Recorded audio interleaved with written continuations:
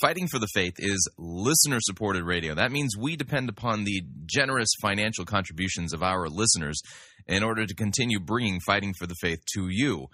Would you please support Fighting for the Faith financially by joining our crew or sending in a donation to support us financially? You can do so by visiting our website, fightingforthefaith.com. Click on the Join Our Crew button. That's a mere $6.95 a month. Or if you'd like to make a flat contribution, you can do so by clicking on the Donate button or making your gift payable to Fighting for the Faith and sending it to Post Office Box 508, Fishers, Indiana, zip code 46038. Thank you for your support.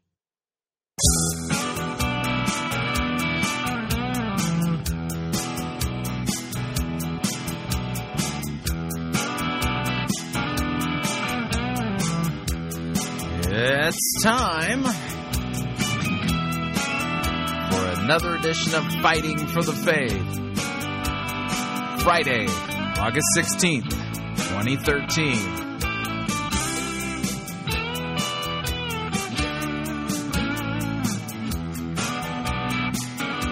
Do you remember what I said about the tyranny of the positive with Joel Osteen? Oh, man. Wait till you hear his latest, a part of his latest sermon. No joke. Thank you for tuning in. You're listening to Fighting for the Faith. My name is Chris Roseborough. I am your servant in Jesus Christ, and this is the program that dishes up a daily dose of biblical discernment, the goal of which, help you to think biblically, help you to think critically, help you compare what people are saying in the name of God to the Word of God. There's no shortage of crazy things being said out there today, and we take the time to stop, slow down, open up our Bibles, and see if what we're being taught by today's popular, mega church television pastors with major book deals and things like that, if they're actually giving us sound biblical doctrine and what God's Word really says, or as the Apostle Paul prophesied in 2 Timothy chapter 4. In fact, let me read that for you. I think it's good to review this particular passage on a regular basis nowadays because it seems like so many of the popular pastors that are being promulgated, notice the alliteration there, I had to work hard at that, today, what we're getting from them, well, it's not what God's Word says. In fact, I'll take a look at 2 Timothy chapter 3, and I'll back up a little bit, pastoral epistle here again. 2 Timothy chapter 3, I'll start at verse 14 and continue through the opening verses of chapter 4. And here's what the Apostle Paul, writing under the inspiration of the Holy Spirit, said. He says, "But as for you, Timothy, young pastor Timothy, continue in what you have learned and have firmly believed, knowing from whom you learned it, and how from childhood you have been acquainted with the sacred writings which are able to make you wise for salvation through faith in Christ Jesus. All Scripture is breathed out, theonoustos, it's God-breathed, by God, and is profitable for teaching, for reproof, for correction, for training in righteousness, so that the man of God may be complete and equipped for every good work. So I charge you in the presence of God and of Christ Jesus, who's to judge the living and the dead, and by his appearing in his kingdom, preach the word.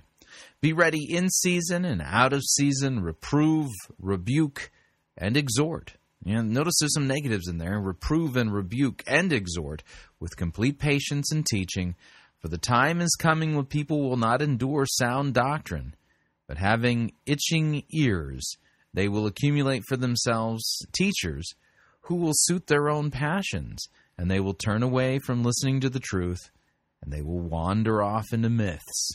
As for you, always be sober-minded, endure suffering, do the work of an evangelist, and fulfill your ministry. And I think Paul's prophecy here, that a time will come when people will not endure sound doctrine, but accumulate for themselves teachers to suit their own passions, and turn away from listening to the truth and wander off into myths. If that wasn't talking about today, then it's just a radical coincidence, don't you think? Because that is what marks so much of the major teachers that we have out there on the so-called Christian landscape. These are men who do not rightly handle God's Word. They teach complete myths. And they do this by way of twisting the Bible to make it say what it doesn't say, and as a result of it, tell, pagans and unrepentant sinners what they want to hear. Oh, God is for you. You're the head, not the tail. You can stand in front of a mirror and declare to yourself that you are God's masterpiece. You are just wonderful. And never tell you that you are a sinner, born dead in trespasses and sins, in need of a Savior, and that you need to repent of your wickedness and trust in Christ for the forgiveness of his sins, because there was Christ on the cross. God laid on him the iniquity of us all. There was Christ on the cross, bleeding and dying for you and for your sins. Repent and believe the good news and be forgiven. You are not good, you are evil. But they won't tell people that. No, they won't tell, because they have found that there's lots of money to be made in scratching itching ears, telling people what they want to hear, and wandering off into myths rather than speaking the truth. Well, don't worry. And what I mean by that is this: they won't get far. And they may be successful in this life. Yeah, there may be a lot of people out there who are faithful pastors who are laboring away in Christ's vineyard, preaching the truth. And they've got tiny little congregations, and nobody gives them the time of day. They'll never make it, on a national book tour or anything like that. Who cares? Because on the last day, Christ will vindicate those faithful pastors who didn't wander off into myths, who didn't give people what they wanted to hear, who suffered greatly, had all kinds of aspersions cast against them, were called all kinds of names for teaching the truth and telling sinners what they need to hear and bring them to repentance. Those are the pastors whom Christ will vindicate. They will stand with him among the sheep, while those who've wandered off into myths and who are telling people what they want to hear, they will hear from Christ on the last day. Depart from me. I never knew you. Away with you into the fires of hell with the devil and his angels. This is what Christ will say to them. So they're not going to get far. And what little time they're enjoying with the world's popularity and the world's accolades right now, don't worry. That'll all turn to something very different on the last day. Unless, of course, they repent, and we pray that they do, because they are deceiving themselves and sending themselves and their hearers, to an eternity in hell. This is what Scripture says. All right, let's talk about what we're going to do on today's episode of Fighting for the Faith. I feel like today's episode is backwards. There is a normal flow to how I do things here at Fighting for the Faith, especially during the first hour. There's a way I like to build a topic or build a program theme. And the way I've put this program together feels to me backwards. It's like putting my left shoe on my right foot. But I'll have to just get used to it. It's one of those things. What I'm going to do is I'm going to start off with today. We're going to start off with a news story, if you would, a blog post from the Gospel Coalition website. And this is a great blog post that is put in, normally where Tullian Tavigian blogs. He's had a guest post by a guy by the name of Chuck Collins. Oh, and by the way, Tullian has sent me a preview copy of his new book that's going to be coming out soon called One Way Love. This thing is fantastic. It is a great book, and it is just absolutely a nuclear weapon. It is a word weapon against the idea of self-righteousness and do-it-yourself religion and the quid pro quo religion that says you do this and then God will do that. I mean, this is a great, great book. And so, I'm after reading it, I plan to see if I can't get Tullian on the program to discuss his book. But it's not out yet. But when it comes out, this is something worth passing along. But anyway, so he's on his blog. He's got a guest post by a guy named Chuck Collins. And the name of the blog post is, There Are Only Two Kinds of Sermons. There are only two kinds of sermons. I will read this brief blog post to you. Then we will dive into a Joel Osteen update. And remember, it was not that long ago, I was talking about the tyranny of the positive, and no joke, on the Joel Osteen website, if you were to go there today, although you have to go there within the next 2 weeks of the broadcast because Joel Osteen's messages are only up for 2 weeks on his website, and then they disappear off of the free portion of his site. And so the message that we'll be listening to a portion of is entitled, get this, listen to the name of this, Be Positive or Be Quiet. I am not making that up. You want to talk about the tyranny of the positive? Here it is. Be positive or be quiet, says Joel Osteen. And once we're finished with that segment, we'll take a break. And when we come back from our break, we're going to have an extended Patricia King update. I told you that we're going to have to go back and listen to how she's promoting this upcoming fire revival. And, man, it's going to take multiple segments. And I don't even have the stomach to do them in a row. So we're going to be kind of the first of a few different segments that we're going to be doing, listening to Patricia King as she was teaching at a tent revival, kind of preparing people for her so-called upcoming fire revival. It's unbelievable what it is that you're going to hear. In fact, you might... And I'm thinking I might have to play our standard warning before we get into that segment. So, and then in hour number 2, we're gonna end the week off with 2 fantastic sermons.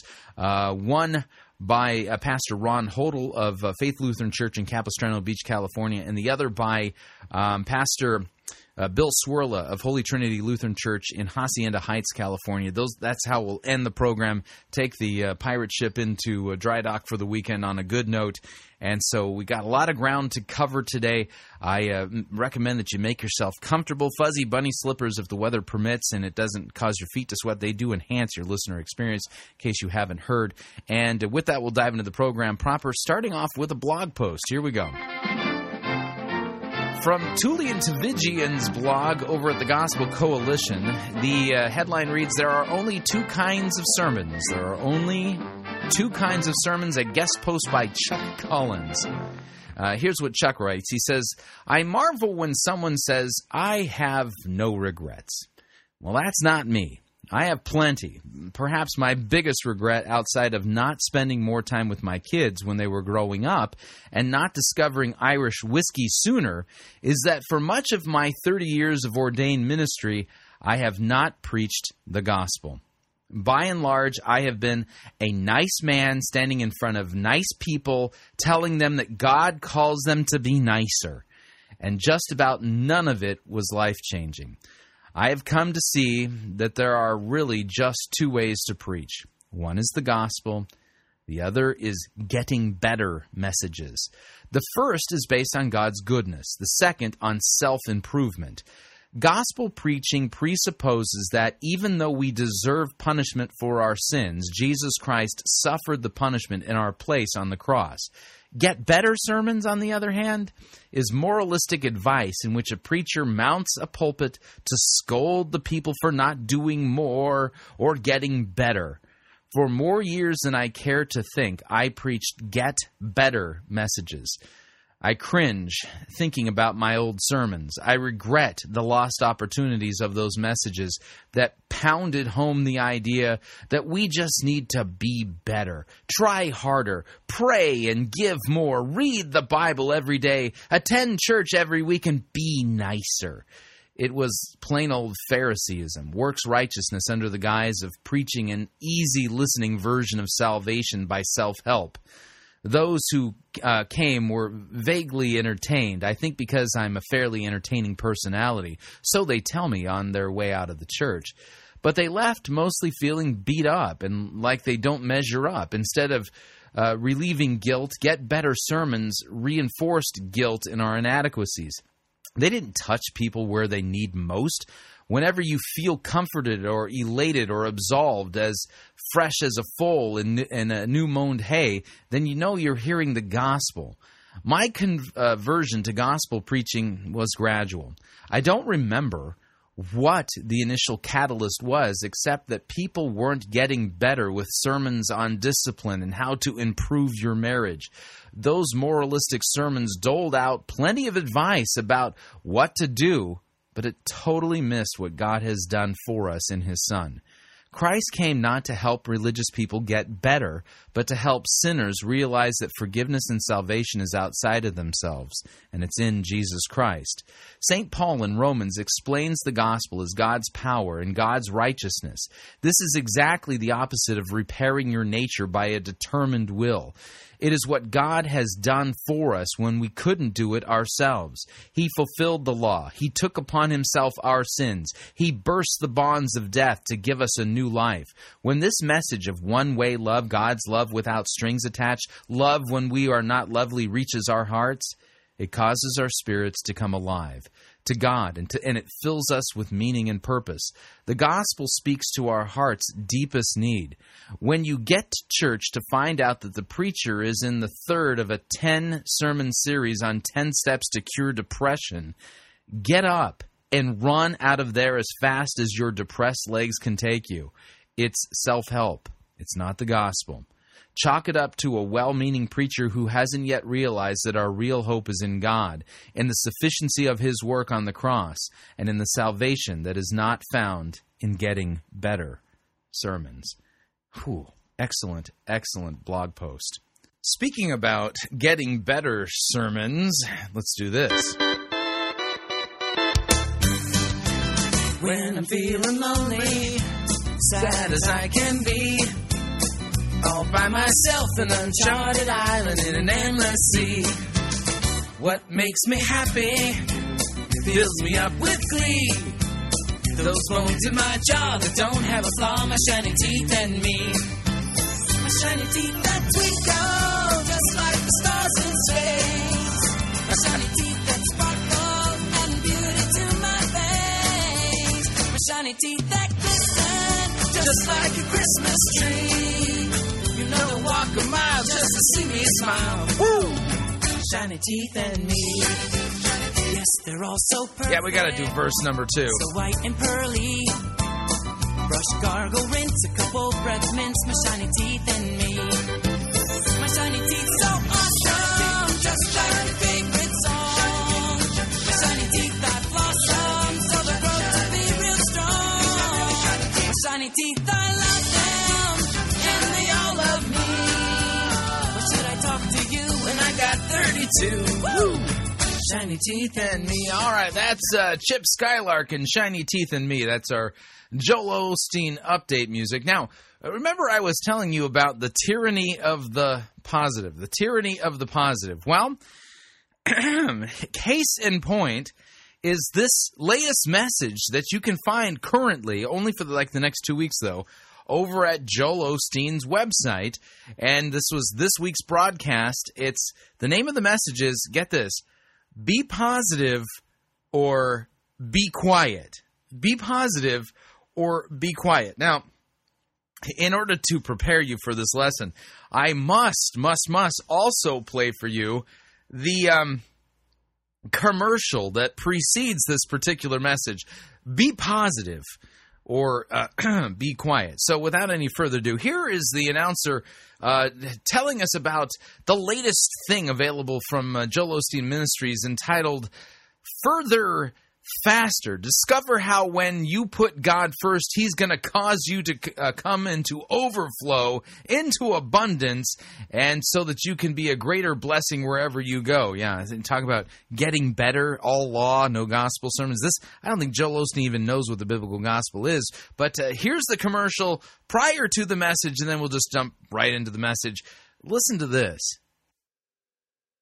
Joel and Victoria would like to send you a copy of Joel's new series, Further, Faster, God's Plan for Acceleration in Your Life, as a thank you for your support of our ministry. In this encouraging series, you'll be challenged to put God first and see how God can speed up things in your life. Get ready. God is going to take you further, faster. God wants to accelerate things in your life. He's already lined up the right people, the right opportunities. You may feel like you're falling behind. Really, God wants to accelerate things in my life. And He's already lined up everything but I've got to do my part. Yeah. So God's up there. He's got all the stuff lined up to accelerate, make my life better, quicker, faster. I just got to get with the program and do my part. What passage of the Bible says that? Oh, yeah. There isn't any passage of the Bible that says any of this. But one touch of God's favor can put you years ahead. God has ways to do things that you've never even thought of. Stay in faith. He's going to take you further, faster. I hope you request this resource. It'll be a great help to you. Request your copy of Further, Faster, God's Plan for Acceleration in Your Life today. Yeah, I seriously doubt that's going to help me do anything. Consider it's chock full of false teaching and Bible twisting and actually isn't sound biblical doctrine, but just scratching, itching ears, as the Apostle Paul prophesied, for people who wander away from the truth and wander into, reject the truth, wander into myths.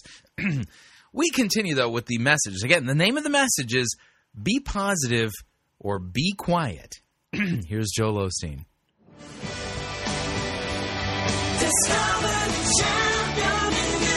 Yeah, I got to pause there. There is no champion in you that God wants you to discover.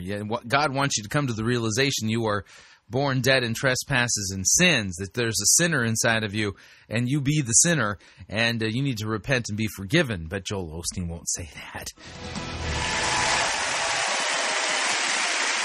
Well, God bless you. It's a joy to come into your homes. If you're ever in our area, please stop by and be a part of one of our services. Yeah, no thanks. I'll pass. I promise you we'll make you feel right at home. But thanks so much for tuning in, and thank you again for coming out. I like to start with something funny. And I heard about this man that was walking on the beach, and God said, "Son, you've been so faithful. I'm going to grant you one special wish." He was so excited. He said, "God, I've always wanted to go to Hawaii, but I'm afraid to fly. So my wish is that you would build me a bridge across the ocean." God said, "Son, that's totally impossible. Think of the logistics of that. Now take some time and wish again." He said, "Okay, God, I've been divorced 4 times. All my ex-wives say I am so insensitive. My wish is that I would be able to understand a woman. I want to know why she thinks like she thinks and why she feels like she feels." There was a long pause. God said, "Do you want 2 lanes or 4 lanes on that bridge?" And all the men said, "Amen." Say it like you mean it. This is my Bible. I am what it says I am. I have what it says I have. I can do what it says I can do. Today I will be taught the Word of God. I boldly can... Yeah, no, actually you won't. You will not be taught the Word of God. You will hear God's Word out of context and twisted. Confess, my mind is alert. My heart is receptive. I will never be the same. In Jesus' name, God bless you. I want to talk to you today about be positive or be quiet. Everyone... Now, I got to point something out here. The name of the message, be positive or be quiet. Now, Joel Osteen is probably one of only 2 or 3 people on the entire planet who can say that sentence in a way that doesn't offend people. I want to talk to you today about be positive or be quiet. I mean, just the way he says it. I mean, it just sounds so positive, right? But try this at home tonight.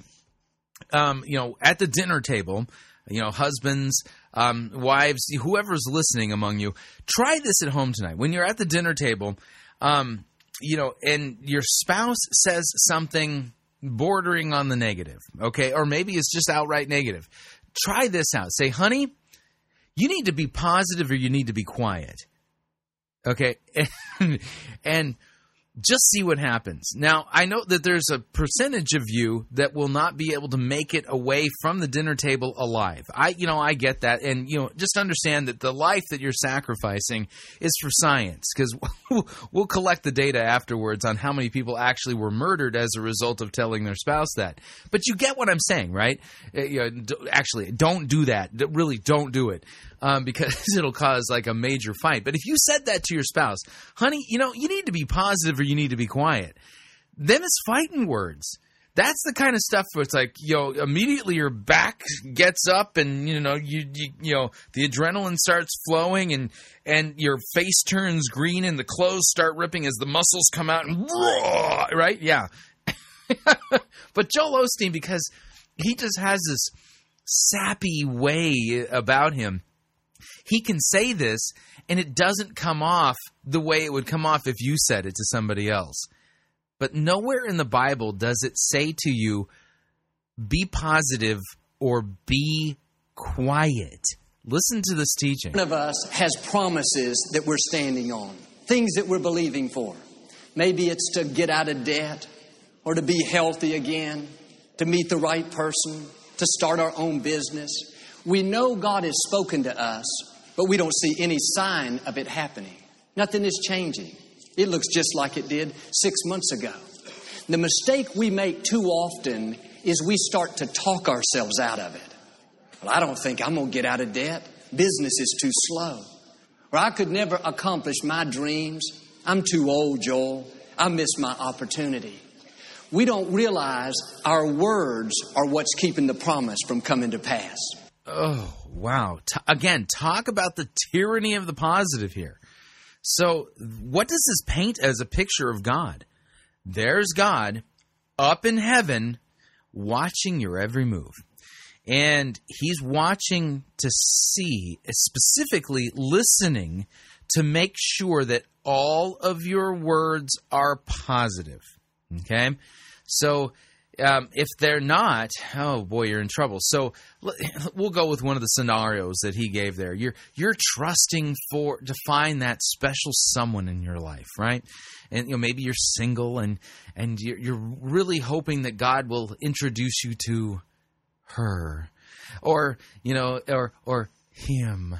You're just dying to finally meet that special someone who you can tie the knot with, have the 2.3 children with the white picket fence and all that kind of stuff. But so far, all of the people you've dated haven't measured up.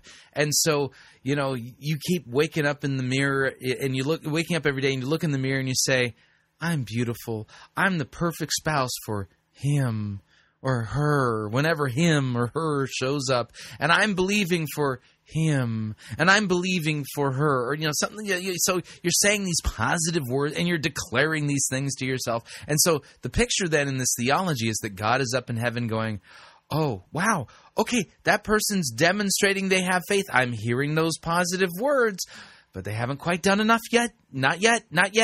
I still have to hear more, because apparently, the positive meter has to fill up. Okay, yeah, y'all remember in the olden days when the churches would do fundraisers and they would have the fundraising thermometer, right? And at the bottom was maybe $1,000, and then a few notches up was $5,000, and then $10,000, and all the way up to maybe $40,000 or $50,000. It was the top of the thermometer. So as people would give the thermometer, when people would fill in the thermometer would go up. So I think that's how it works in this theology.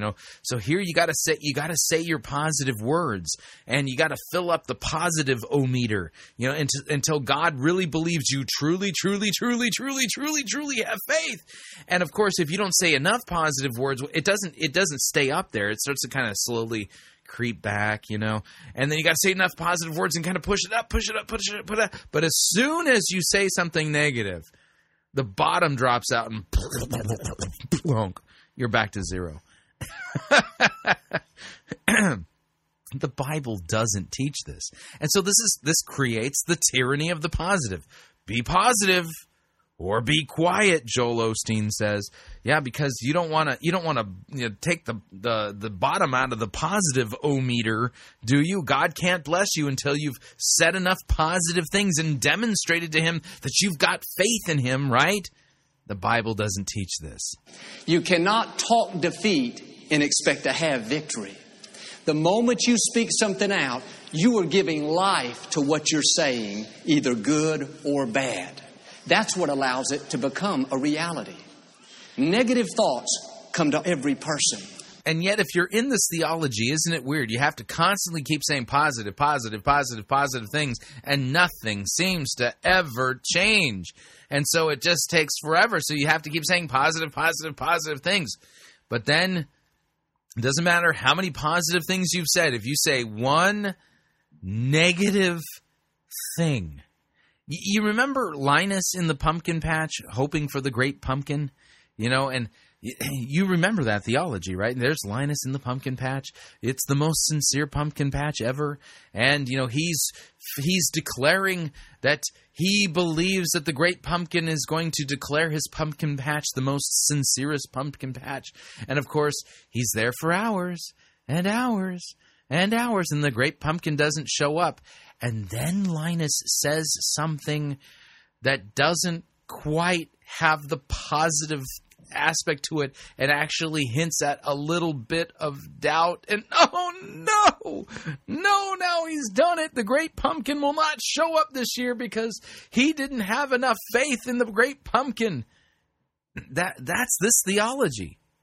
This is Linus's great pumpkin theology taken and put into a super large megachurch. It's not biblical theology, by the way. We continue. You can't stop the thoughts from coming. The key is don't verbalize the negative. You may think it, but don't speak it out. If you're not going to say anything good about your health, your finances, your children, your future, do yourself a favor. Zip it up. Yeah, just do yourself a favor. Yeah. So again, try this at home at the dinner table with your spouse. Hey, honey, if you can't say anything positive about, what this, that, or the other thing, would you just zip it? This isn't a positive message at all. This is a very negative, beat people up kind of message. Don't say anything at all. Be positive or be quiet. Proverbs 6 says, we are snared by the words of our mouth. Actually, Proverbs 6 does not say that. He's quoting part of a verse out of context. Proverbs 6, verse 2. Let's take a look. This is one of those sections of the Proverbs where it's not thesis, antithesis. There's a little bit of a narrative going on here. Here's what it says. Proverbs chapter 6, verse 1 reads, My son, if you have put up security for your neighbor and have given your pledge for a stranger, if you are snared in the words of your mouth, caught in the words of your mouth, then do this, my son, and save yourself, for you have come into the hand of your neighbor. Go hasten and plead urgently with your neighbor. Give your eyes no sleep and your eyelids no slumber. Save yourself like a gazelle from the hand of the hunter, like a bird from the hand of the fowler. And you're going, okay, what is going on there? Well, verse 1 kind of tells you, if you have put up security for your neighbor or given pledge for a stranger. Let me read to you just from a basic evangelical commentary. Here's what it says. In verses 1 through 5, the person seems to have stood surety with a neighbor or on behalf of another person who has then defaulted. The word for another indeed usually means a stranger in a context like this. So it may be that the person has gone surety for a stranger who has then disappeared. Either way, it is stupid just to hope that the situation will somehow solve itself. You have to take urgent action to get out of this mess, even if it's humiliating, taking the initiative and casting yourself on your neighbor's mercy. So this is...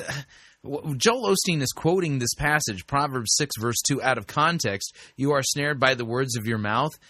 That's not what it's saying. It says, if you are snared in the words of your mouth, caught in the words of your mouth, in the context of putting up security for your neighbor or a pledge for a stranger, and then that person has kind of skipped town, bailed on you. We're talking about a legal conundrum here. Proverbs 6, verse 2 doesn't say that negative words create a negative outcome. That's a flat-out ripping. What Joel Osteen is doing here is mangling and twisting God's word. Let's continue. Do you know you can talk yourself out of your healing? You can talk yourself out of a promotion. Negative words can keep you from your God-given destiny. This is what almost happened to a man in the Scripture. So negative words can keep you from your God-given destiny. This is not what the Bible teaches. Let's listen to the next passage he thinks teaches this. Named Jeremiah. God gave him a great promise that he would become a prophet to the nations. But when he heard this, he was very young and unsure of himself. He said, God, I can't do that. I can't speak to the nations. I'm too young. I wouldn't know what to say. God said, Jeremiah, say not that you are too young. The first thing God did was stopped his negative words. No. Let's read the passage. Jeremiah chapter 1, verse 1. Jeremiah chapter 1, verse 1. These are the words of Jeremiah, the son of Hilkiah, one of the priests who were in Anathoth in the land of Benjamin, to whom the word of the Lord came in the days of Josiah, the son of Ammon, king of Judah, in the 13th year of his reign. It came also in the days of Jehoiakim, the son of Josiah, the king of Judah, and until the end of the 11th year of Zedekiah, the son of Josiah, king of Judah, until the captivity of Jerusalem in the 5th month. Now the word of the Lord came to me, saying, Behold, I formed you in the womb. I knew you. Before I formed you in the womb, I knew you. And before you were born, I consecrated you, and I appointed you a prophet to the nations. And then I said, Lord God, behold, I do not know how to speak, for I am only a youth. But the Lord said to me, Do not say that I am only a youth, for to all to whom I send you, you shall go, and whatever I command you, you shall speak. Do not be afraid of them, for I am with you to deliver you, declares the Lord.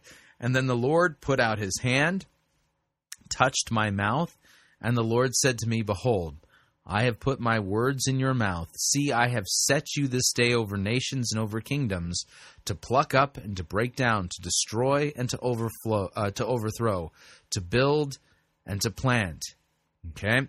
So this is the commissioning of Jeremiah.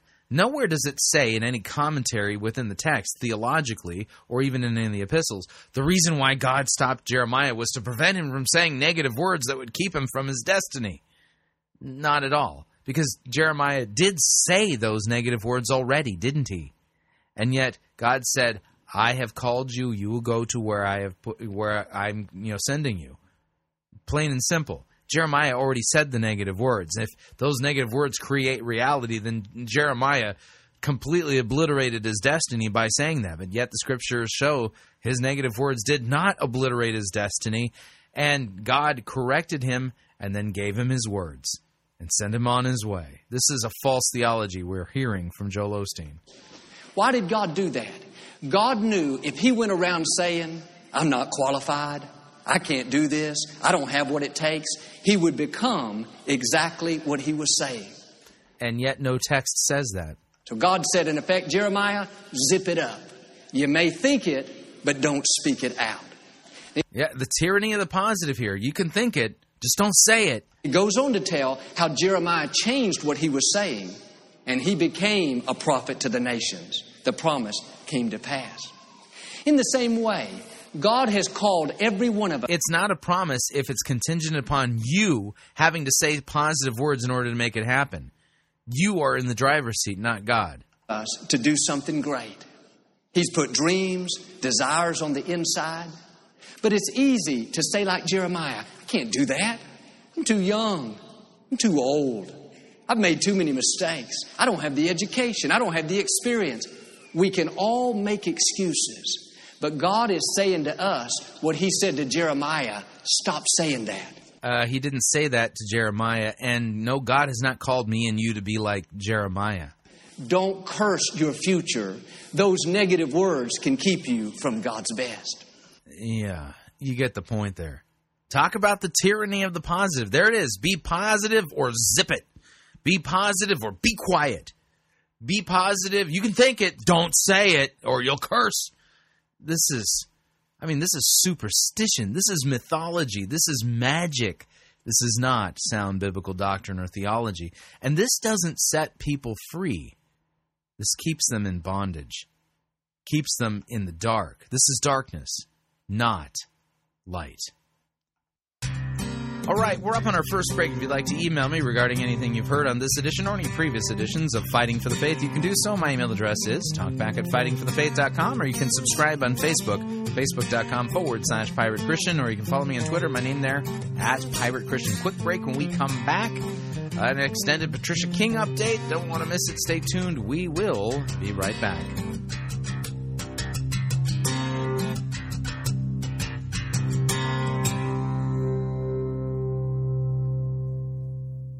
If you want advice on how to have your best life now, you're in the wrong place. You're listening to Fighting for the Faith.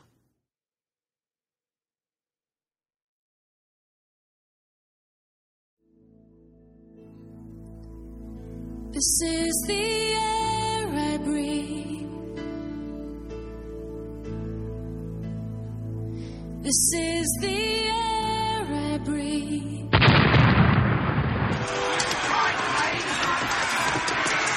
I've had enough of this sissy, pansy, cannon, photo-written music you have the audacity to call worship. Men, put this entire girly praise band in the boo box. Let's wheel in the organ and get some real worship music underway.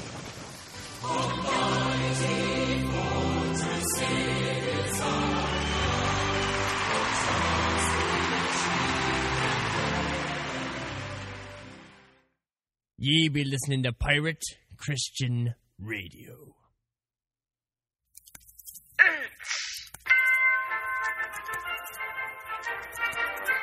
Max Holiday's Birdcage Theater presents Church Day Select.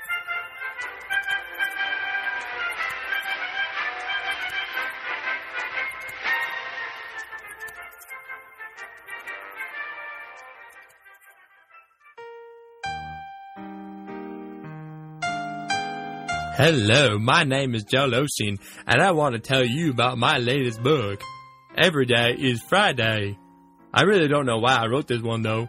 I was trying to come up with some ideas, and it turns out I don't have any. So that's when I started thinking of things people really liked. I was thinking of all sorts of stuff, but none of the things I was thinking were really working. My first title was Every Day is Marshmallow-Covered Rainbows, but my mama told me it stunk. And then I had one of those ideas, because somebody on the TV said they like Friday. I mean, what's not to like about Friday? There's a party every night. If your boss isn't all strict and stuff, you can be casual at work. And they's always having that 25-cent wing night down at Bubba Wings on Tuesdays. Turns out there are some people who don't seem to like the whole everyday is Friday thing and have made some not-so-nice remarks. They keep on saying things like, but Saturday is so much better. With every day being Friday, I don't ever get to sleep in or have a day off. Well, we here at Lakewood have a name for these kinds of people, and they are closed-minded haters. Hey, that's my line! Security, get this crazy person out of here. I'll show you who's crazy!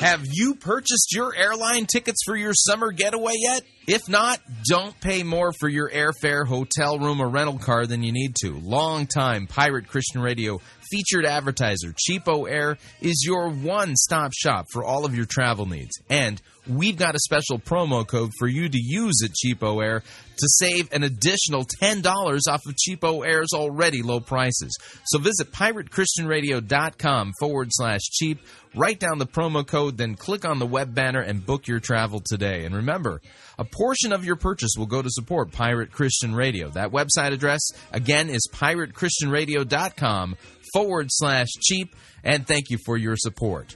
Cowabunga.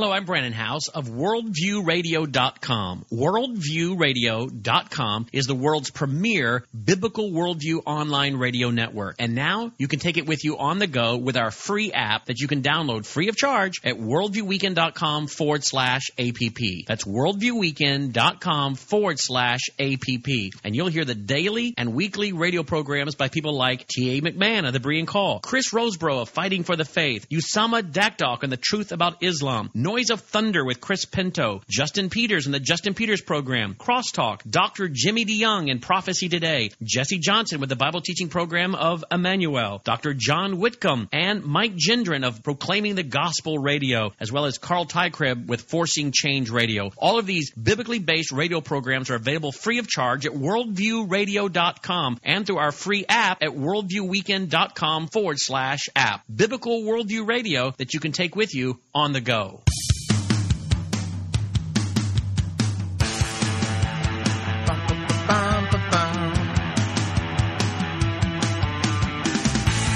All right, we're back.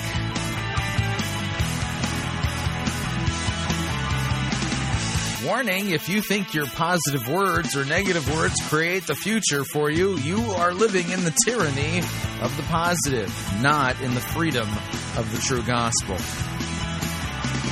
Just a reminder, Fighting for the Faith is listener-supported radio. That means we depend upon you and your generous gifts and financial contributions in order to continue to bring Fighting for the Faith to you into the world. And you can partner with us by visiting our website, fightingforthefaith.com. When you get there, you'll see our two friendly yellow buttons. One says donate, the other says join our crew. When you join our crew, you are signing up to automatically contribute $6.95 every month to the ongoing work and mission of Fighting for the Faith and Pirate Christian Radio. It's a great way to support us. Of course, if you'd like to specify the amount that you would like to contribute, you can do so by clicking on the donate button, or you can make your gift payable to Fighting for the Faith and then send it to Post Office Box 508, Fishers, Indiana, zip code 46038. And let me thank you for your support. We truly cannot do what we're doing here at Fighting for the Faith and Pirate Christian Radio without it. Moving along. Now, I gotta warn you, what we're going to be listening to from Patricia King is some pretty wacky stuff. This is her at a recent tent revival, kind of priming the pump, if you would, in preparation for her revival this fall, the Burning Fire revival. Yeah, and it just starts off on a weird note. Please assume the crash position and please take all of the proper necessary safety precautions before we dive into this segment with Patricia King. It's way out there. Here we go. Because you see, when we start proclaiming words of faith and making prayer declarations and prophetic declarations of what God is saying in a particular hour, then it actually impregnates the spiritual realm, the spiritual atmosphere with it. And it So have you been busy impregnating the spiritual realm? Yeah, let me back that up, because this sounds like it's somewhat related to what we just heard Joel Osteen saying. Although, Patricia has a far more graphic way of picturing these things. Listen again. Because you see, when we start proclaiming words of faith and making prayer declarations and prophetic declarations of what God is saying in a particular hour, then it actually impregnates the spiritual realm, the spiritual atmosphere with it. And it So your words impregnate the spiritual realm. Yeah, I would hate to have to explain that birds and bees lesson to my children. Let's move along. Creates a tipping point of faith where it then starts to manifest within the earth. And so I'm really passionate about this. And so, Father, we ask you tonight to open the eyes of our understanding and to give us an injection, an infusion from above of the spirit of wisdom and revelation and the knowledge of you, your kingdom, and your righteousness. And that your word, seasoned in this hour, Lord God, would bring life and light to us, that we might walk in it as we come into agreement with what you are saying in this hour. In Jesus' name. Hallelujah. Well, A couple of months ago, I was returning from a trip from Australia. I was on a plane and I couldn't sleep, and so I was looking through the movie list, and I saw one that says The Impossible. And I thought, I wonder what that's all about. And so I read through the little review, and I thought, I think I'll watch it. It's about the tsunami that hit Southeast Asia a number of years ago, and it was actually based on a true story of a family that was on vacation and got trapped in the tsunami, got affected by the tsunami. And so it's a stunning film. Like, if anyone wants to watch it, it's very intense. I'll just give you a heads up on that.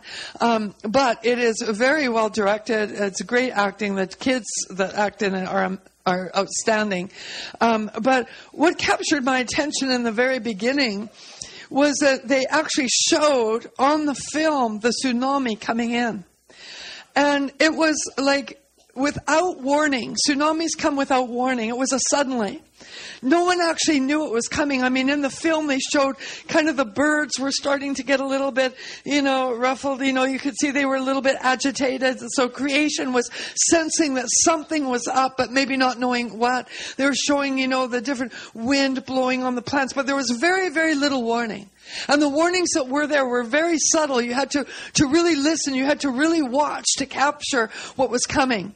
And then suddenly, this huge, massive current, this wall of fire just came in and broke everything down, came over the land, and just You mean wall of water, right? Terrific force, and took everything with it. And everyone with it. And so whole families had been divided. Like, if the kids were in the pool and the parents were on some other part of the patio deck, they would just get separated from one another, caught in this current of the tsunami. And so it was really well portrayed within the movie. And the Lord showed me about the tsunami. So the Lord showed you about the tsunami. So while she was watching this movie on an airplane back from Australia, God was speaking to her through the movie. Tsunami is different from a wave that you play in at the beach. You don't play in a tsunami. It's not even a good wave to surf. You can't surf it because it doesn't crest like a surf wave. What a tsunami is caused by is a disturbance in the deep. When there's the plates of the earth beneath start shifting, and it creates current. It creates a force where the water level rises up, and goes with a very strong current and force, and literally comes on the land. And in a tsunami, you do not play in it, number one. You do not resist it. It will take you. You can't resist it. You don't have a choice. When it hits you, you get caught in its current. You don't have any power over that tsunami. And I'll keep that in mind next time I'm in a tsunami. The Lord spoke to me and He says, the Lord is not speaking to you. You speak falsely. You do not rightly handle God's word. You're not hearing from God, Patricia. Even as you see this tsunami, as it came in and took everything with it, so is my grace going to come in a move of revival, in a move of my spirit, such as the world has never seen, such as you've never seen in all of the history of the church. All right, so Patricia King is claiming that God's telling her that we're going to have a tsunami revival like has never been seen ever. And if you believe this, I have a bridge in New York I'd like to sell you. It's really beautiful, too. In fact, it could be even the history of mankind has never seen what's about to come. It's going to be so amazing. The scripture says that your eye has not seen, your ears have not heard, and neither has it entered into the heart of man the things that God is going to do, the things that He is going to... and that passage has nothing to do with your so-called revival coming up in October. ...to perform on our behalf in these days, but they will be revealed by the Spirit when it's time. So we can feel, we can hear the sound of the heavy rain coming. We kind of can see something shifting in the Spirit. We don't know exactly what it's going to look like. We don't know all the... I don't see nothing shifting in the Spirit, except for darkness falling upon the land because of the blight of bad... I don't even want to call you a preacher. bad pastrix, false teachers like you. Components, because when God moves in revival, you're never really ready for it. It's always a little bit different than what you think. But if you say yes now, Lord, I want to be part of what you're doing. I want to be caught in that movement of grace. I want to be caught in that sovereign. So I got to say yes now if I want to get caught up in all of that. Sovereign move, then he will honor your desire. He will honor your desire and you'll be in it. I told the Lord years ago, I said, Lord, I don't want to, ever be like 15 years behind you or something. I want to be right where you are. And if you're ready to move in something new, something that you have for the people of the earth, I want to be right there with you. I don't want to lose. I don't want to miss out. I want to be right when it happens. Catch me in that current. And if you have that desire, he will give you the desire of your heart. And so all of this is based upon something that Patricia apparently received as a direct revelation from God while watching a movie because she couldn't sleep on a plane ride back from Australia. Yeah. He promises to. Amen? Woo! That's exciting. So there's a move of the Spirit coming in. Actually, Smith Wigglesworth had a vision back in the 1940s. He reiterated it to Lester Summerall in 1947. And he said what he saw was a move of the Spirit such as the world had never seen before. And he said this move was going to be accompanied by a harvest of souls where those that were coming to the Lord, no one would be able to count them. They were uncountable. There were so many coming to the Lord. He said it will be the greatest ingathering of souls that has ever come to the earth. Smith Wigglesworth said that. And he also... Of course, Smith Wigglesworth was talking about Patricia's upcoming October tent revival in Phoenix. Everybody knows that. So told Lester Summerall that he would not be alive to see it, but it would come in, the generation that we're in. He believed it was come in the that we're in. And so he also said that great healing was going to accompany this move. And he said whole hospitals will be emptied out. Whole hospitals. Really? Whole hospitals are going to be emptied out. Wow. Will be emptied out because of the power of healing. And he said that in this vision, he saw doctors running down the streets screaming and shouting because of the glory of the Lord was so weighty. And the other thing he said that is significant is he said this is a worldwide movement. It is not local. It is worldwide. And he used the terminology worldwide. Now today, we would probably say global.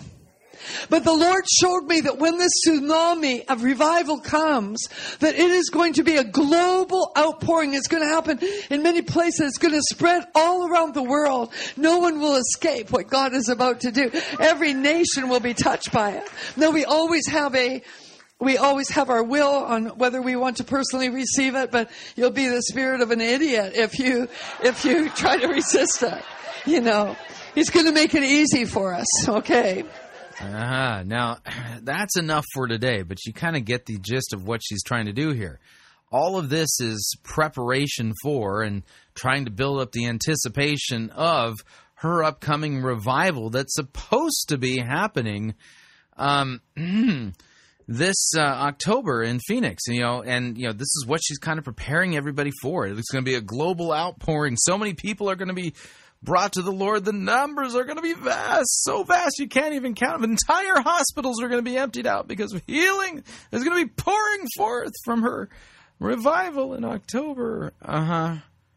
Yeah, well, when that doesn't happen, because it won't, we'll be able to chronicle it here at Fighting for the Faith and let everybody know, Patricia, this is how she built this thing up. And, well, I don't see entire hospitals being emptied out. And why is that? Well, because she's a false prophet. She's a false teacher. She doesn't speak the truth. She speaks, what's inside of her dark little heart, as if that's coming from God. And we know from Scripture that it's not, because she can't rightly handle a biblical text if her life depended upon it.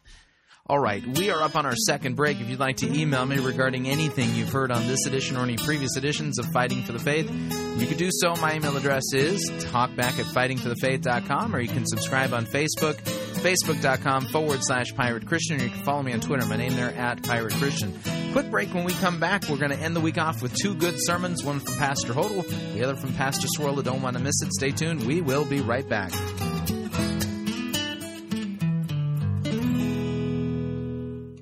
No itching ears are scratched here. You're listening to Fighting for the Faith. Pirate Christian Radio Theater presents Death of a Salesman. Are ye a salesman? Why, yes, I am. Can I interest you in some...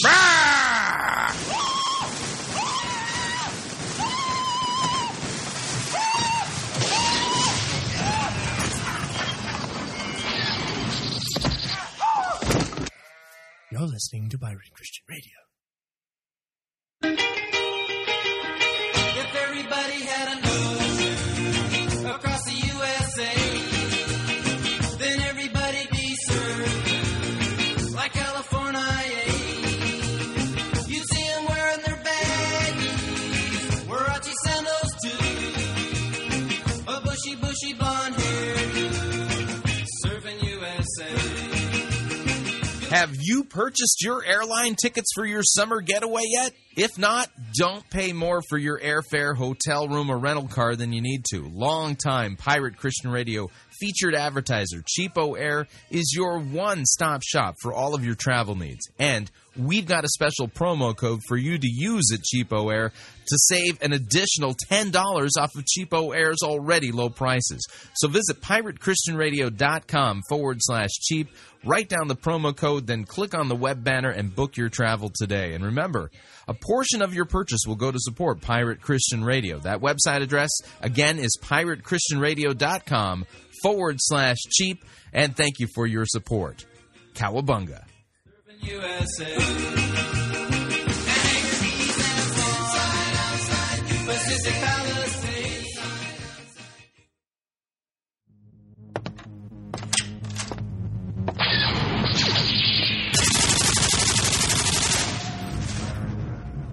Oh, hey. I didn't hear you come in. What was I just doing, you might ask? Well, I just conquered the outer rim planet of Pico Palm with my trusty double-barreled nuclear plasma cannon. Well, I just did in this video game. But how is it possible for someone like myself to play 13 hours straight and not get a headache? It's quite simple, really. It's because I wear gunners. When I'm rocking these babies, I'm unstoppable. They're not limited to just games, mind you. Oh, no. I rock the spreadsheet, the PowerPoint, the word processor, and when that's all done, I hop my T16 and fry me some toasters. If you want to get in on the action, then head over to piratechristianradio.com/gunners. You gotta see it to believe it.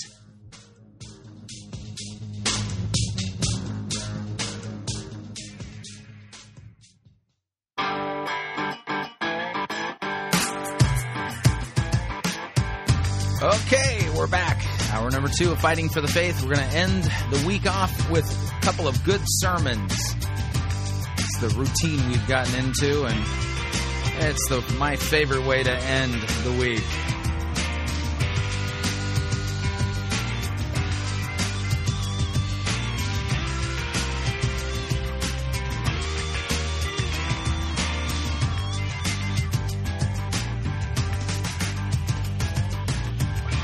All right, let's do this right.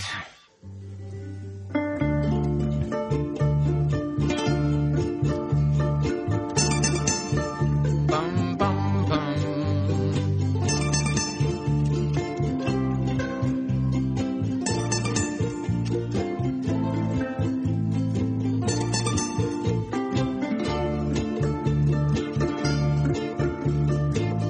The good, the bad, the ugly. We review it all here at Fighting for the Faith. We're an equal opportunity sermon reviewing service. Today's sermons come to us in this order from Faith Lutheran Church, Capistrano Beach, California. Pastor Ron Hodel will be preaching a sermon entitled Little Faith People, You're Safe in Christ, a sermon based upon the Gospel of Luke, chapter 12, verses 22 through 34.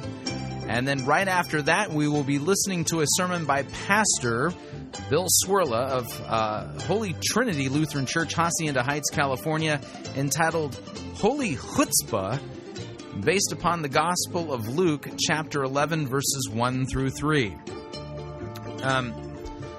As you listen to these sermons, listen to Law and Gospel, Sin and Grace, Repentance and the Forgiveness of Sins. And notice that both of these are gospel sermons, not make yourself better sermons. They do have law in them, but the purpose of the law is different than what we hear from men like Joel Osteen and others. So let me go ahead and kill the music, and what I'm going to do right now is I'm going to read to you the text that forms the basis of Pastor Hodel's sermon, the Gospel of Luke, chapter 12, verses 22 through 34, which reads, "And he, Jesus, said to his disciples, 'Therefore I tell you, do not be anxious about your life, what you will eat, or about your body, what you will put on. For life is more than food, and the body more than clothing.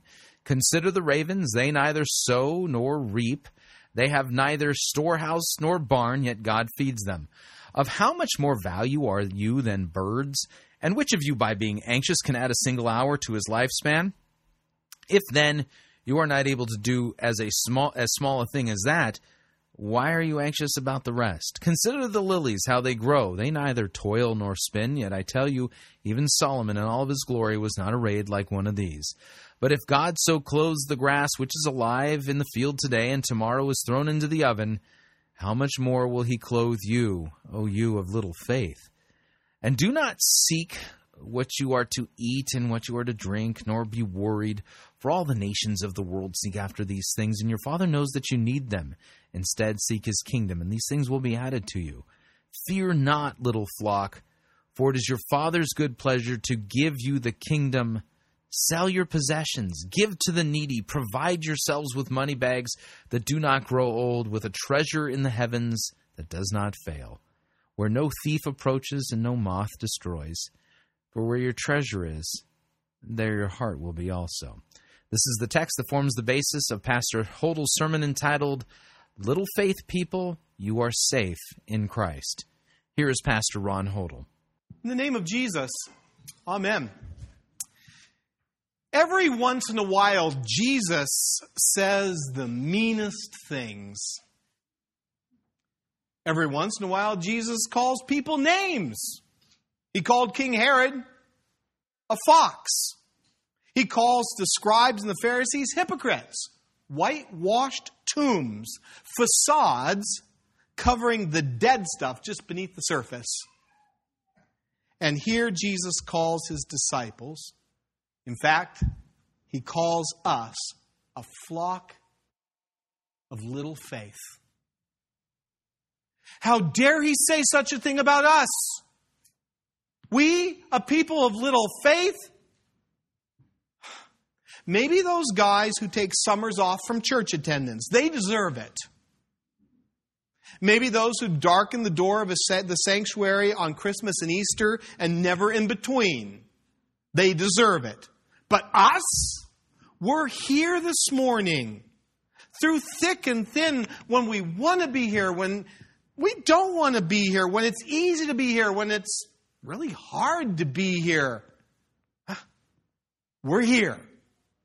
We're the faithful, the happy few, we band of brothers. Doesn't Jesus realize? Doesn't Jesus realize that there are a lot of other things that we could be doing this morning? There's the beach, Disneyland, our pillows, the newspaper. Remember those? Mimosas at lunch. But no, we've chosen to be here. So who's he think he is, calling us a flock of little faith? Well, he's the Lord. And because he's the Lord, he's right. We are people of little faith. It's time we admit it. Confess it, along with all my sins and iniquities with which I have ever offended him. Little faith people who have given our hearts over to our treasures, whatever we treasure. To the treasures of this life that promise to give us what we want, but hardly deliver on their promise. What do you want? What's most important to you? Where's your hope? What's your faith in? Not primarily like my faith is primarily in Jesus, but completely. It's time we admit it. Say it right back to Him. Jesus, you're right. A word about confession before we go on. If the world's taught you one thing, it's taught you that it's not safe to confess. Your lawyer wisely tells you to keep your mouth shut. And your insurance company does too. Just check that little card that they give you if you get into an accident. Because this world's not a safe place to confess. With confession comes penalties. You'll be taken advantage of. And in truth, we hate to confess to anything anyway. Admit something that's sadly true about us. Say, I did it. I do it. Fess up. We hate it because it's not a safe thing to do, nor do we want to even believe that it's true about us. And so we hide the truth about ourselves from each other. And maybe worst of all, we hide the truth about ourselves from ourselves. We don't want to admit it to others, and we dare not admit the truth to ourselves. But to confess when it comes to God in Christ. To confess is to simply say the same thing back to God that God has already said about us in the first place. And that means your confession doesn't reveal a thing to God that He doesn't already know. He already knows the truth about you. He just wants you to admit it, to lay claim to it as well. In the world, that's not a safe thing to do. But in here it is, because that of which we need to confess is already died for on Calvary's cross and buried in a tomb. That of which we need to confess has already been covered, paid for, redeemed, cleansed. And that's the most wonderful news of all, given to those who confess. Jesus said, "Where your treasure is, there your heart will be also." Our hearts should belong to God. And maybe you've even given your heart over to Jesus. Good. I'm glad. But confess the truth. Not all of it's been given over to Jesus. We've also given our hearts over to other things as well. To the things God's graciously given to us, entrusted to us. Things, financial wherewithal and all that entails, intellect, skills, talents, health, you name it. Anything that makes all kinds of promises, but rather bring me all kinds of anxiety, all kinds of worry. Me, my life, what I'm going to eat, what I'm going to wear, what I'm going to put on. And to get those things, I need money, and so money, because it's the common denomination we tend to use, becomes the biggest idol of all. The idol I give my heart to for the false promise of getting everything. But the idolatrous life of chasing after stuff, I must admit, a fun little escapade in the beginning, is an enslaving rat race of a life. And the stuff of this life ends up giving us no Sabbath rest. And so we are anxious. Will my retirement be sufficient? We worry. What if life changes? And it does change, doesn't it? We fret. What if my health fails? We agonize. How can I control all of the variables? So Jesus is right. He diagnoses us with pinpoint accuracy. Oh, you of little faith. Our faith in Him has shriveled since the days of our youth, when we were 3 years old in Miss Elizabeth's Sunday school class. Diminished. from a lack of exercise, gotten stiff from a lack of stretching, atrophied from a lack of use. Faith has increased in the things of this world that can't deliver, and faith in the giver has shrunk. And that's the truth, the ugly truth about each of us. So now what? What's the prescription? What's the fix to this? What's the cure?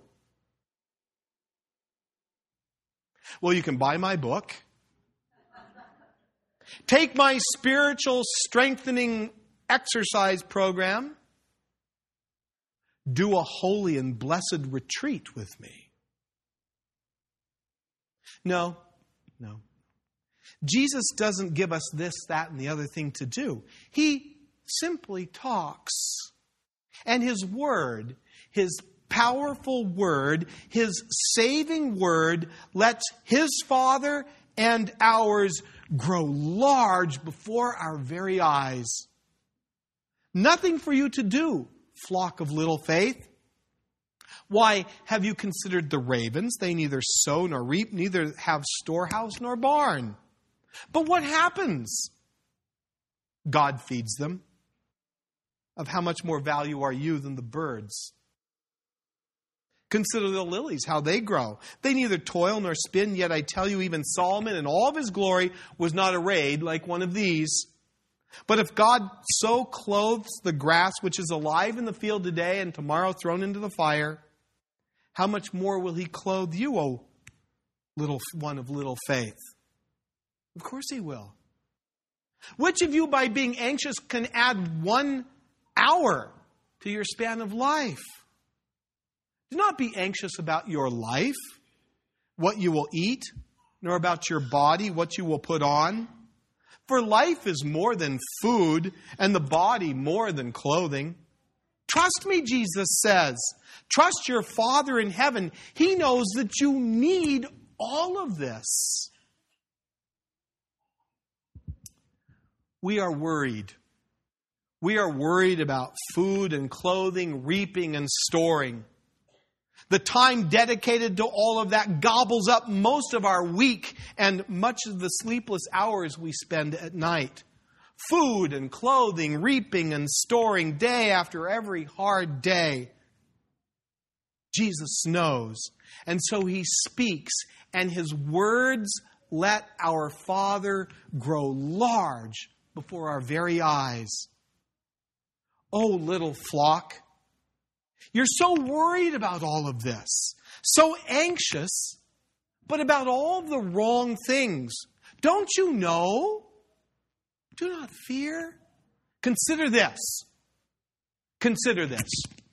It is your Father's good pleasure to give you the kingdom. Just let that sink in. It is your Father's good pleasure to give you the kingdom. Food and clothing, reaping and storing on one hand, and the kingdom on the other.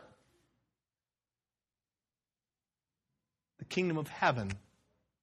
Jesus. And what He's won for you on Calvary's cross dying and His Easter Sunday rising. Whose death won eternal life for you. Whose blood cleanses you from all of your sins. Every last one of them. Our little faith hearts aren't pumped up by spiritual juicing.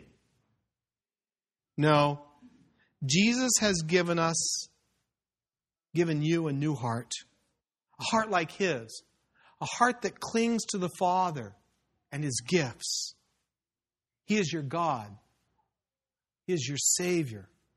So no wonder He says to you today, seek first the kingdom of God and His righteousness, and everything else, all of the stuff that you need, and lots of stuff you don't even need, will be added to you besides. The most important thing is already taken care of. Jesus has seen to it. In fact, you wouldn't even have to worry if you were actually courageous enough to be compassionate. to sell all of your possessions and give the cash to the poor. Now, I know your financial planner would totally disagree, but no, you wouldn't even need to worry, not even then. Jesus would still take care of you.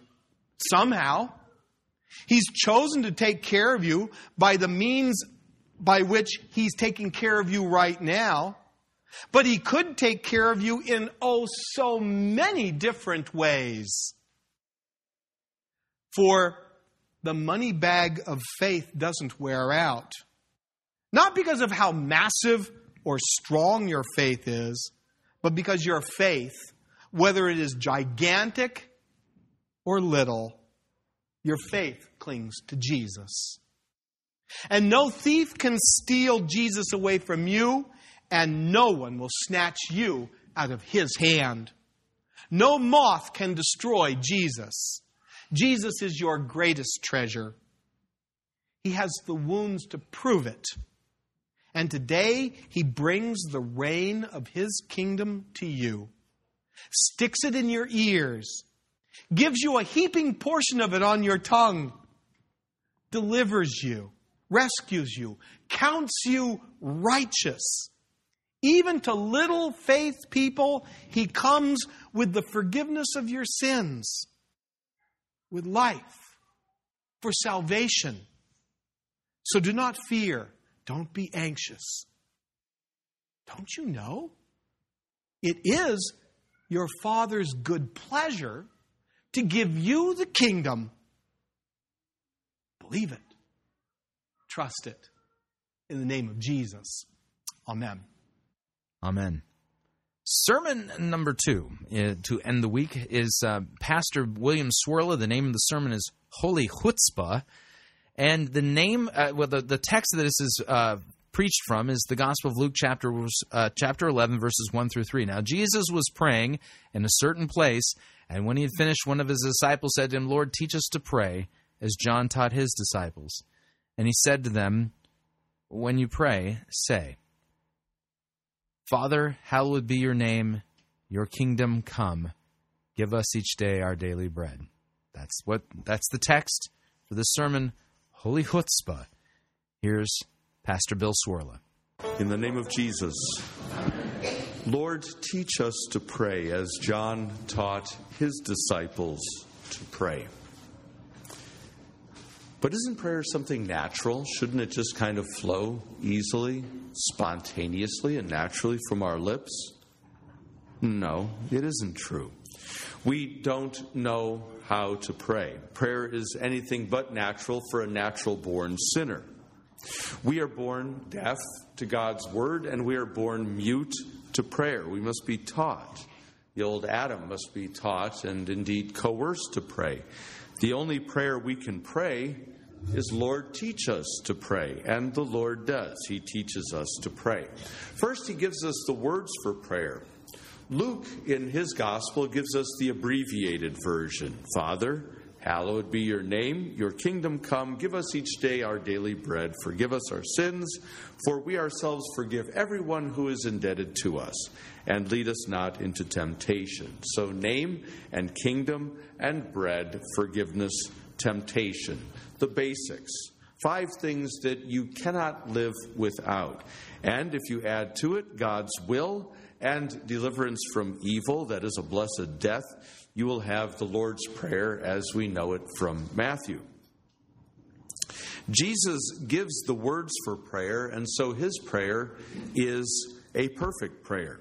In fact, it is the only perfect prayer that there is, taught by the Son himself. It's guaranteed to be heard. Jesus knows his Father and his Father's will much better than we know his Father and the Father's will. And this is precisely what the Father wants us to pray for and how to pray. This is how the Son teaches us how to pray. He gives us a prayer. All prayer that is Christian prayer starts with the prayer that Jesus teaches. Or at least it should start with that prayer. I have heard stories of whole classes and seminars and workshops on prayer that use all sorts of books and methods and videos and all kinds of things that never mention the prayer that Jesus taught us. How on earth can you speak about prayer if you do not speak about the Our Father, the Lord's Prayer, the one perfect prayer that embraces every other prayer? Or as Luther rightly pointed out, this prayer basically summarizes the entire Psalter in a few sentences. There is nothing uncertain about this prayer. There is nothing tentative. There is no "if it be your will," because we know this prayer is God's will, because the Son of God taught it to us. You cannot get this one wrong. This is the pure and holy prayer of the Son of God to his Father, inviting us to speak to his Father as our Father. Martin Luther once described the Our Father as the greatest martyr in the history of the church. He said it's prayed without thought, it's prayed without understanding, it's barely prayed at all sometimes. There are people who malign the Lord's Prayer, and they say that we shouldn't recite a prayer by rote from memory, but that pure prayer should come spontaneously from the heart, as though anything good could possibly come from the heart. We think that God hears prayer because of its sincerity, its eloquence, its religiosity, whatever. And we would be wrong in thinking that. Prayer is a privilege. Prayer is a gift of grace. Prayer is an undeserved kindness on God's part. Jesus tells a little bit of a parable to that effect. The parable comes in the form of a question, and it's an odd one. Which of you has a friend will go to him at midnight and say, "Friend, lend me 3 loaves of bread because I have a friend from out of town who's come on a journey, and I have nothing to set before him, and he's hungry." And that friend that you call at midnight will answer from within, "Don't bother me. The door is shut, the children are asleep, and I can't give you anything." So I have good neighbors. I like my neighbors.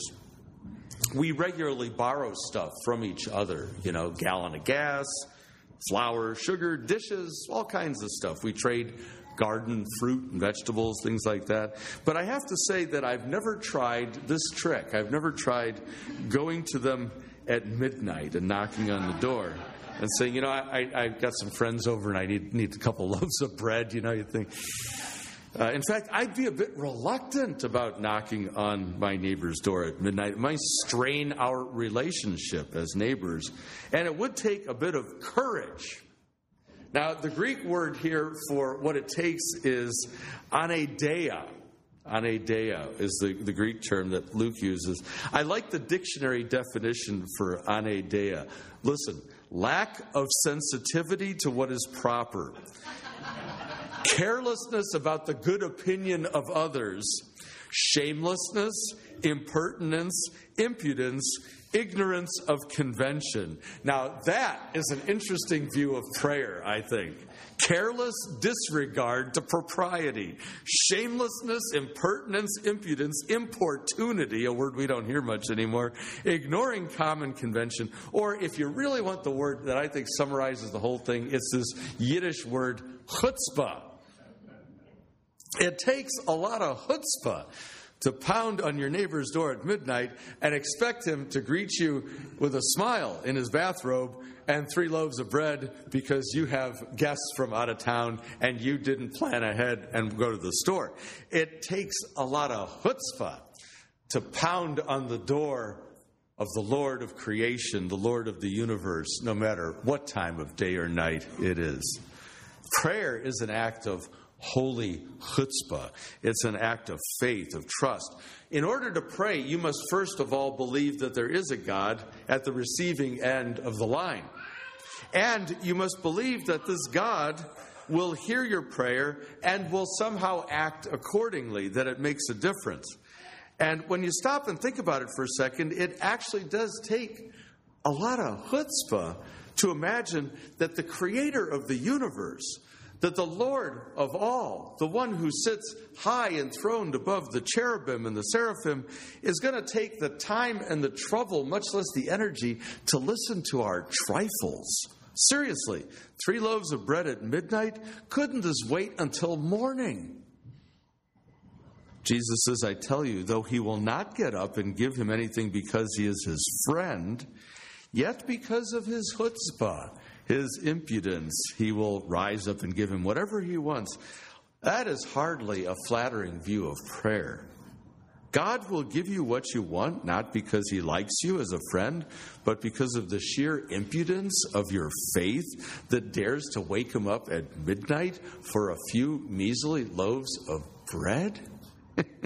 Ask, and it will be given to you. Seek, and you will find. Knock, and it will be opened to you. Those are the promises that God makes to you in prayer. That is the basis of this holy chutzpah, of the justified sinner who dares to come to God with all of his troubles, no matter how petty and trivial they may be. That is the basis for the boldness and the confidence of faith that, as Luther says, comes to God as a little child, a dear child coming to their dear Father in heaven. It's that childlike boldness of the little kid who comes to his or her parents' bedroom and wakes them up at midnight for some trivial request that was on his mind that just simply couldn't wait until morning. St. Paul wrote to the Philippians, do not be anxious about anything, but in everything by prayer and supplication with thanksgiving, let your requests be made known to God. Pray, and the peace of God, which surpasses all understanding, will guard your hearts and your minds in Christ Jesus. So then, are you anxious about anything? Your life, your health, your work, your family, whatever? Then pray. Pound on God's door at midnight. Dare to let your requests be made known to the Lord and Creator of the universe. And even when the door is shut and God seems to be asleep, or at least in a grumpy mood and not listening, pray anyway. Bring your prayers and your petitions before Him. And truthfully, that's how prayer feels a lot of the time, doesn't it? It feels like you are talking to a shut door, to somebody who's asleep, and when he wakes up, he ain't going to be happy. It's kind of how it feels. Rarely feels like some deep and meaningful two-way conversation with someone who's giving you their rapt attention, undivided. It really does feel like you're pounding on your neighbor's door at midnight with some outrageous request. And yet Paul says, don't be anxious. Pray. Dare to pound on God's door. And there's a promise here.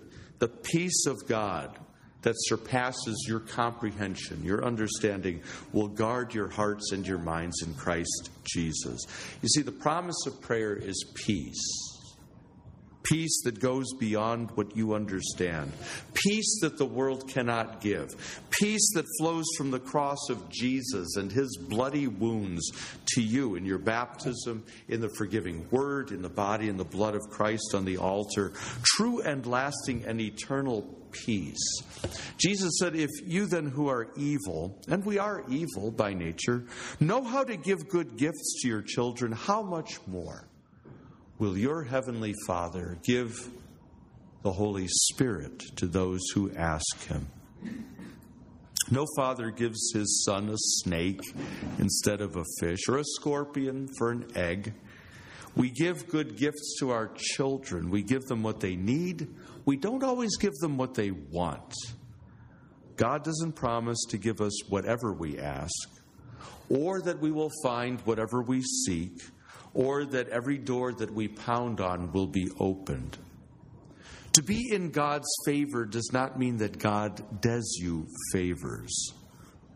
It means that He promises that in this exercise of holy chutzpah called prayer, you will find the peace of God, and He will bless you with the Holy Spirit.